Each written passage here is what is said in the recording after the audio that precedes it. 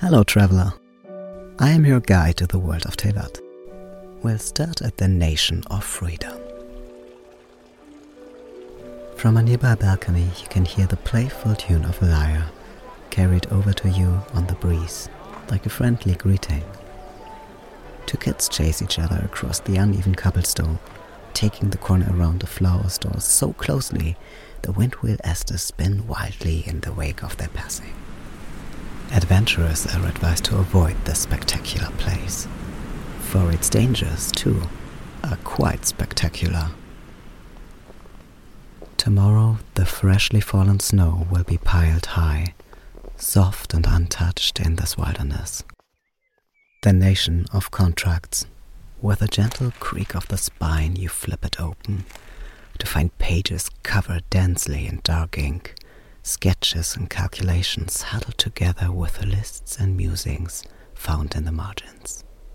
The lake stretching out beneath you is so vast one could mistake it for the ocean, and the turquoise waters are crystal clear. The smallest ripple stands upon the water surface as the breeze touches it, and the grass near your feet sways. The nation of eternity. You still feel the tiniest tingle of electricity on your skin. The thunderstorm has left you with a feeling of strange excitement. From the corner of your eye, you feel like someone is looking at you.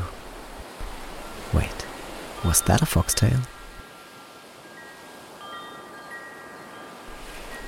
The world seems especially quiet now, and the crowd remains in awed silence.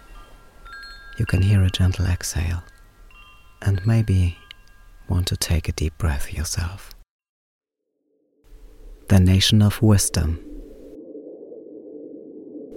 Beneath the moonlight, the sand is pale as bone, until sharp shadows dress it in velvet darkness.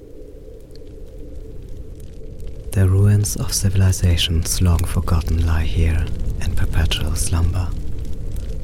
Ancient wisdom buried deep. Leaves rustle loud enough to be heard, even with the steady rush of the rain. It is nothing but an eternal journey, just like yours. Another samsara, as gentle as rain falls without reason. The nation of justice. Are you ready? Then follow me with Moonlit Alley.